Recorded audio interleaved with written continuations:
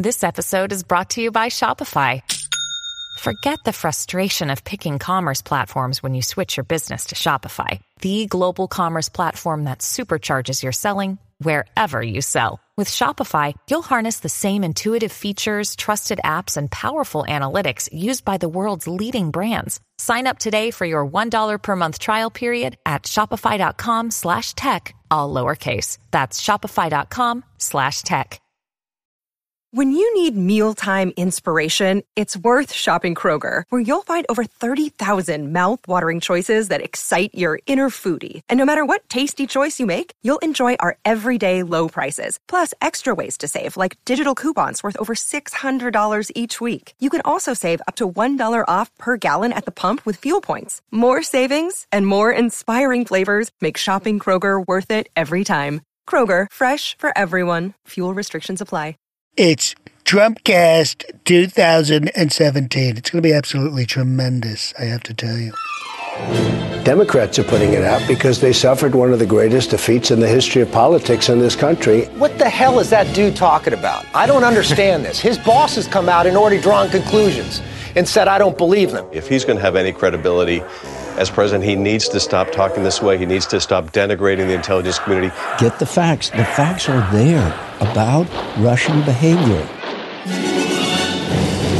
Hello and welcome to Trumpcast. I'm Virginia Heffernan. I'm introducing a breakthrough idea long suppressed under the evil Obama administration. I'm saying Joyeux December 28th. Finally, we can say it. Joyeux December 28th. Doesn't that feel good? Liberation at last. I'm sure you didn't touch Twitter over the break, so I hope you're detoxed and refreshed and ready to dive back in. And let me just say that while you were out, nothing got better.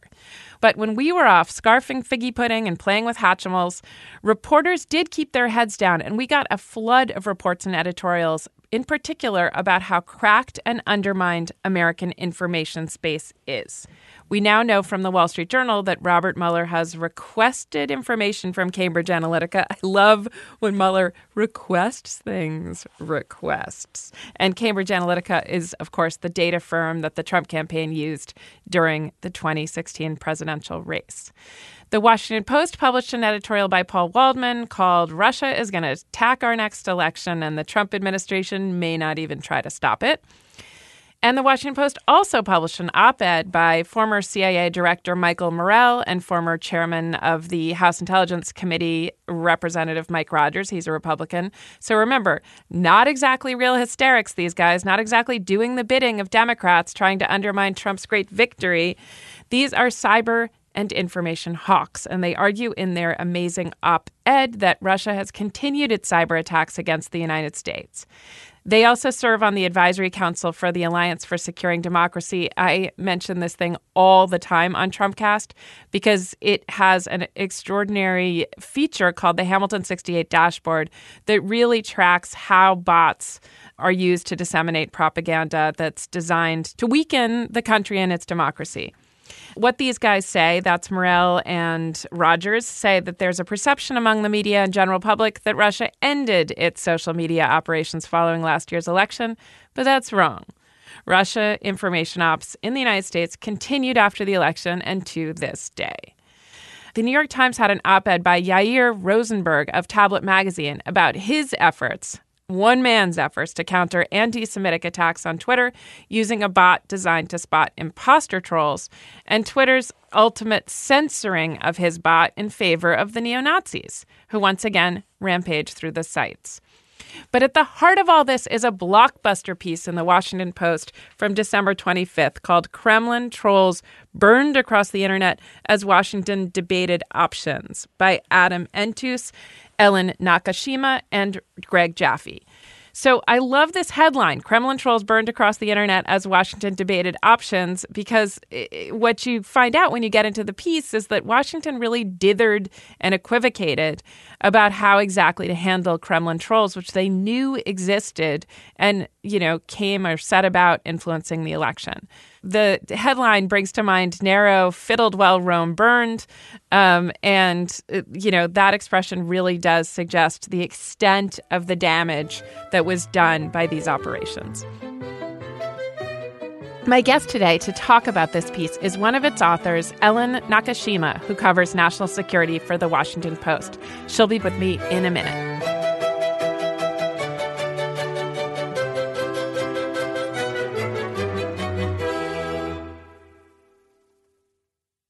Joining me on the line is Ellen Nakashima, who covers national security for The Washington Post, to talk about her piece about Kremlin trolls and the effort to counter them. Welcome, Ellen. Thank you. Great to be with you. So sometimes it seems like what we've been doing on Trumpcast since the election is telling a detective story. We started with a dead body in November 2016. Let's call that the United States of America. And now we are trying to figure out who did it, who put Trump in power. And there are many, many suspects, but among them are the Russians, and in particular, Russian information warfare. So you at the Washington Post with your colleagues, Greg Jaffe and Adam Entus, have written this extraordinary piece about Kremlin trolls and the efforts in Washington to stem the tide of them that ultimately didn't work or didn't implement. Walk me through this piece a little bit. We started out with the goal of trying to understand what the United States government had done in the area of information operations, especially vis-a-vis the Russians, and how the government came to sort of cede the battlefield to the Russians. And we did a lot of reporting, much of which actually didn't make it into the finished piece, just for lack of space. Yeah. Some of which, went back to the Cold War, and then obviously we knew what happened was we found that with the end of the Cold War and the peace dividend, there was a sense that the propaganda war was over. The battle had been won by the United States. We didn't need to do information warfare or information operations against the Soviets or the Russians. And the covert finding that had existed during the Cold War that enabled such operations was lifted, and it was no longer. Mm-hmm. And in fact, the U.S. Information Agency, the USIA, the big information propaganda agency run by the U.S. government, was disbanded at the end of the Cold War, and nothing really took its place. In the sort of ensuing years, there were sporadic efforts, largely by the U.S. Army, to kind of flex its muscles in information operations in the Balkans and North Africa. But those efforts really never gained traction for a variety of reasons. And then, of course, after 9/11, the big focus was on counterterrorism. Tell me about, say, what some of those operations in the Balkans, in the 90s were, or beginning, say, in the 90s or in Africa. Yeah. What, just by showing us what information warfare or counter-information warfare looks like. So there was an information operations officer named Austin Branch who started experimenting with things like creating websites, names like the Balkan Times, for instance, that was set up to do counter propaganda against Slobodan Milosevic. Now, and it would be a site that would mix, information and news with sports and sort of entertainment to try to draw in a broader audience. And all of this was supposedly, was supposed to be fact-based information. It wasn't fake news or deception or created news or propaganda, but it was information that was being put out to promote sort of the Western ideals and counter Milosevic's propaganda. And then later he branched into sort of some websites that were aimed at Northern African audiences. And what he ran into was some skepticism, especially on the Hill from Congress, from aides who were saying, like, well, just how do you prove what you're doing is having any impact, is having any effect? And it was just very hard to gauge how you were, whether and how you were changing minds or opinions. And that's always been the challenge in influence operations to this day. Right. And there had been, during the Cold War, there had been so many, in some cases, operations that seemed silly or wasteful or just kind of cloak and dagger spy games in retrospect that I can imagine Congress saying we need to shrink this budget. It needs to be results oriented. Exactly. Gauging the changes to hearts and minds. I remember in particular a friend of mine's grandfather was involved with the CIA during the Bay of Pigs, and he said one of the things they had done in Cuba was drop big condoms for the American soldiers to indicate to Cubans that these guys were like super powerful and well endowed and so on. But I mean, those were the kind of things that these like elite CIA people did toward changing hearts and minds and making Americans seem fearsome. And when you looked back on that after the Cold War, it just seemed like America had kind of won on its merits, and we didn't need to do this expensive, profligate kind of self-advertising anymore. But maybe we did, because the Kremlin made no such decision about the impotence of information warfare. That's right. And then also keep in mind that there's been a law on the books for a while that also bans any propaganda or influence-type operations that might have an effect on American audiences that could blow back and affect Americans' attitudes or opinions. You mean Americans living abroad or No, in Americans in the U.S. in particular. I see. So American if they saw audiences. like very jingoistic Clash of Civilizations propaganda there, they might think of that as what, imperialistic or something else, something more subtle than that? I mean, it could have been something more subtle. The government didn't want to be affecting U.S. population, the American society's opinions or views based on propaganda that was aimed at influencing audiences abroad. So there was that ban that they were working with.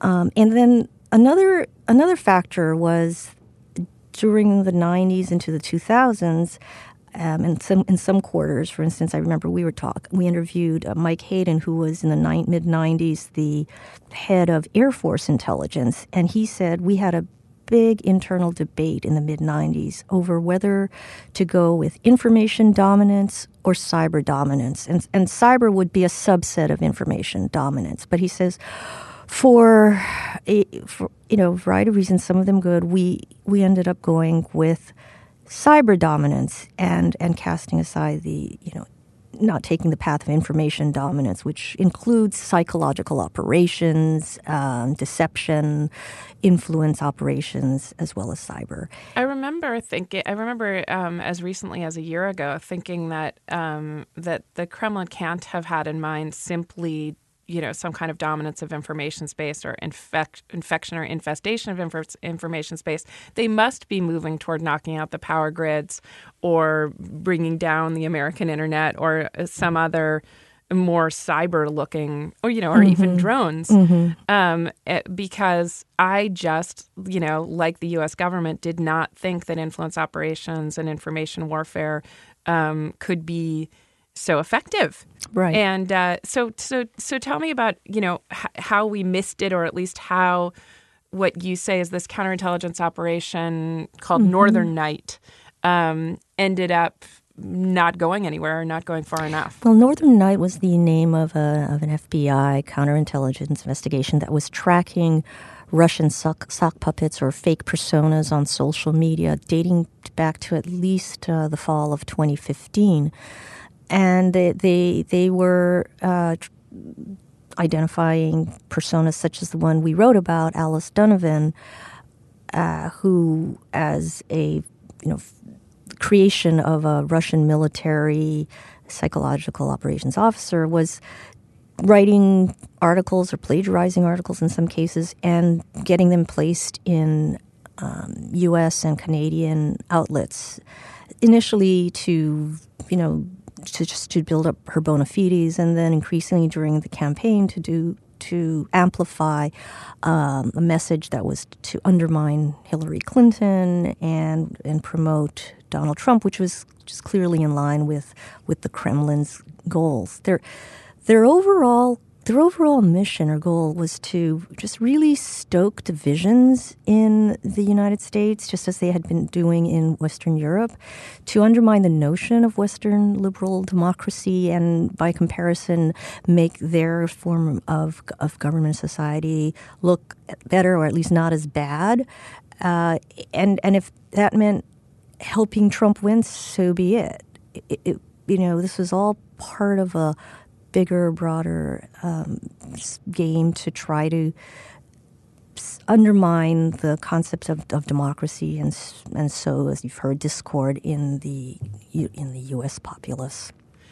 So let's look at Alice Donovan's CV. I mean, you call her a sock puppet, and I do think this year has introduced, people who don't live on social media to some of the phantoms that have haunted it since the beginning. Sock puppets are, of course, I remember sock puppet scandals from, the early part of this century as more like someone posing, giving his own books a good review, posing as someone else. Right. So it all seemed fairly, that's the reason I bring up the condom story in Cuba is some of this stuff seems so silly, and yet it can be so effective. Yep. So you all note that the email comes at 3:26 a.m. One of the sort of fingerprints that Muscovites and Kremlin agents somehow decided to leave is that the bots often appear in the morning, the middle of the day in Moscow, but the morning U.S. time. Right. And the emails come at that time too. You'd think that they would cover their tracks more, but apparently in this case they leave it. So she writes this note to counter punch, and then what she starts pitching stories, or she starts just writing stories and uploading stories. And what does the staff at Counterpunch do about the stuff she is uploading, and why don't they recognize it? Yeah, so my colleague Adam Intis interviewed Jeffrey St. Clair, the editor of Counterpunch, who until Adam contacted him in late November had no idea that Alice was a creation, was not fake, was not who she said she was. And he had, evidently run a number of her articles. And then once he was informed that the FBI suspected she was a persona, he asked her for some form of identification to at least, show that she was who she said she was, like a beginning freelance journalist. And as we say in the article, she said she, for security reasons, no longer wanted to be in touch and really just sort of ceased communicating with the editor. So why did she appeal to them to begin with? There's so many freelancers, and also were they paying her? I don't know whether or not she was paid, but I suspect because they're not a very big organization that they probably depend on a lot of work from freelancers to fill their pages. Yeah. And, again, this gets back to what we were saying earlier. It's hard to know or to gauge just what impact any of these articles did. But she was one of many in a crowded field of trolls and sock puppets. And she is, according to some researchers, her account was linked to other accounts that were known sort of Russian trolls on Twitter, for instance, in social media. So part of this is just to also, amplify messages that are already out there and articles that are out there and get them spread within the social media universe. It's worth listeners looking at. They've deleted the Alice Donovan's corpus from their site and put up instead a piece called "Go Ask Alice: The Curious Case of Alice Donovan." She has kind of a porny Twitter profile image and otherwise a very dubious, online presence. I mean, as you say, she's just one example, but it is pretty interesting that she, where her first pieces were on Syria and other places, they then changed to kind of pro-WikiLeaks, amplification of the would-be scandal around Hillary Clinton. So that's Alice Donovan. We don't know how much influence that has on things, but we do know that, she was sticking to the party line that Hillary was a disaster and was virtually criminal. And this is Counterpunch comes under, it's a lefty site. It says it's fearless muckraking since 1993. And probably someone who has seemingly counterintuitive opinions, against the pro-Assange and against the Democratic Party is going to seem appealing in some ways. Right. She had, one thing that people who say they would never fall for bots or never fall for fake news, one of the reasons I think common wisdom is that no one can capture a true American idiom. They can't write in a way that sounds, organically American. But, she seems, when I read her prose, it sounds not unlike Fox News. It doesn't sound like, the Washington Post, but it sounds, whatever. Fair. The emails have exposed Hillary Clinton in a major way, and almost no one is reporting on it. Sounds like our president, Well, and then interestingly, after the election, some of her articles took on an anti-Trump administration tone.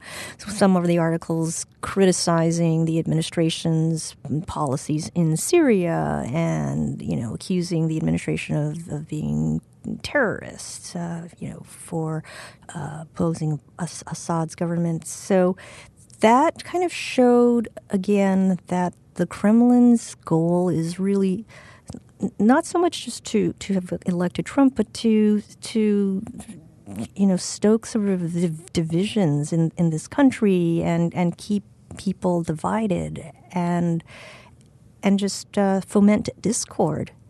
That's the real goal. That seems really important to bring up because whenever the dossier comes up or Facebook's possible complicity, so the Trump administration says, well, if there's any time that they had an anti-Trump message or seem to be working for Democrats, then they're simply partisan, right, and can't be taken seriously. I mean, that shows an ignorance of how, well, it shows a lot of things, but one of them is an ignorance of how information warfare works. And this piece is so extraordinarily well sourced. I mean, you talk to so many people in intelligence, in the Trump administration, in a few cases, in publishing. One of the senior Trump officials, who's anonymous in the piece, says is if the influence operations, if the information attacks changed one electoral vote, you tell me, and then he gets on talking points that incidentally left, right, and center have used too. The Russians didn't tell Hillary Clinton not to campaign in Wisconsin. Tell me how many votes they changed in Michigan. And that the Democrats are just using, this report in particular to delegitimize the presidency. Is there possibly any truth to that? So that's a narrow gauge view. Yes, I mean, there's no evidence that the Russians actually, for instance, they didn't change the votes in the voting machines, and it's really, really hard to know whether or not voters in Wisconsin, Pennsylvania, or Michigan, whether any one of them changed a vote, cast a vote differently because of some ad they saw on Facebook or some tweet, that a sock puppet put out. Mm-hmm. But the overall goal, I mean, when you look at what the Russians did by, creating essentially secessionist movements in Texas and California, or creating protests in New York and Texas, and just sort of doing the sorts of things that really created enmity and fired up the already fraught tensions and animosities that existed within the American society, and just enhanced them and turned people against one another even in starker fashion than they might have otherwise. I think that's what this influence operation aimed to do and succeeded at. What do you think about I was going to say, well, next year, but, beginning 4 days from now, 2018 and 2020's elections? The piece does not paint a rosy picture for defense against these kind of operations in those years. I mean, we have not exactly rallied and learned our lesson yet. No, it's a difficult one to figure out. I mean, I certainly think the first order of business is to raise public awareness and to really have the American people understand what it is Russia was up to, what they were trying to do, and how they were trying to do it.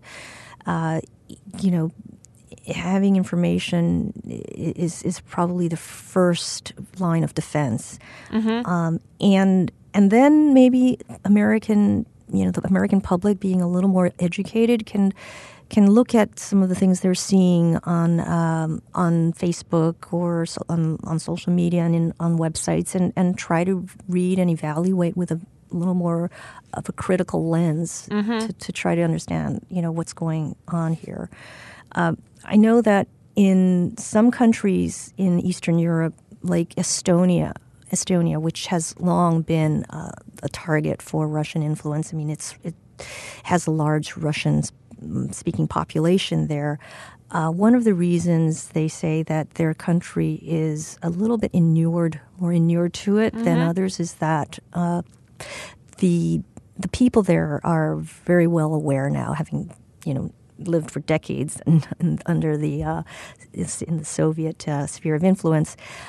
They're aware of what the Russians do and how they do it, and the Russian-speaking population, in fact, is also they're slightly less susceptible because they really don't want to go back and live in Russia. They don't want to be part of Mother Russia. They prefer the sort of quality of lifestyle they have in the West and in Estonia. So, if our ground is fertile right now, maybe we need to find a way to make it less fertile to sort of the Russians' efforts. This is great. Thank you so much. The piece is fantastic. It's called Kremlin Trolls Burned Across the Internet as Washington Debated Options. It's just like terrifying, but also illuminating to have such a well-reported piece. Thanks very much for being here. Thank you. My guest has been Ellen Nakashima. She covers national security for The Washington Post. That's it for today's show. Trumpcast Today was produced by the great Marilyn Williams. Jason DeLeon will be back next week. Today is our last show of 2017. Now, before the year is out, I have one assignment for you. Follow us on Twitter @RealTrumpcast. We do the best tweets. They're tremendous. Thanks for listening to Trumpcast. I'm Virginia Heffernan. Have a great new year and see you in 2018.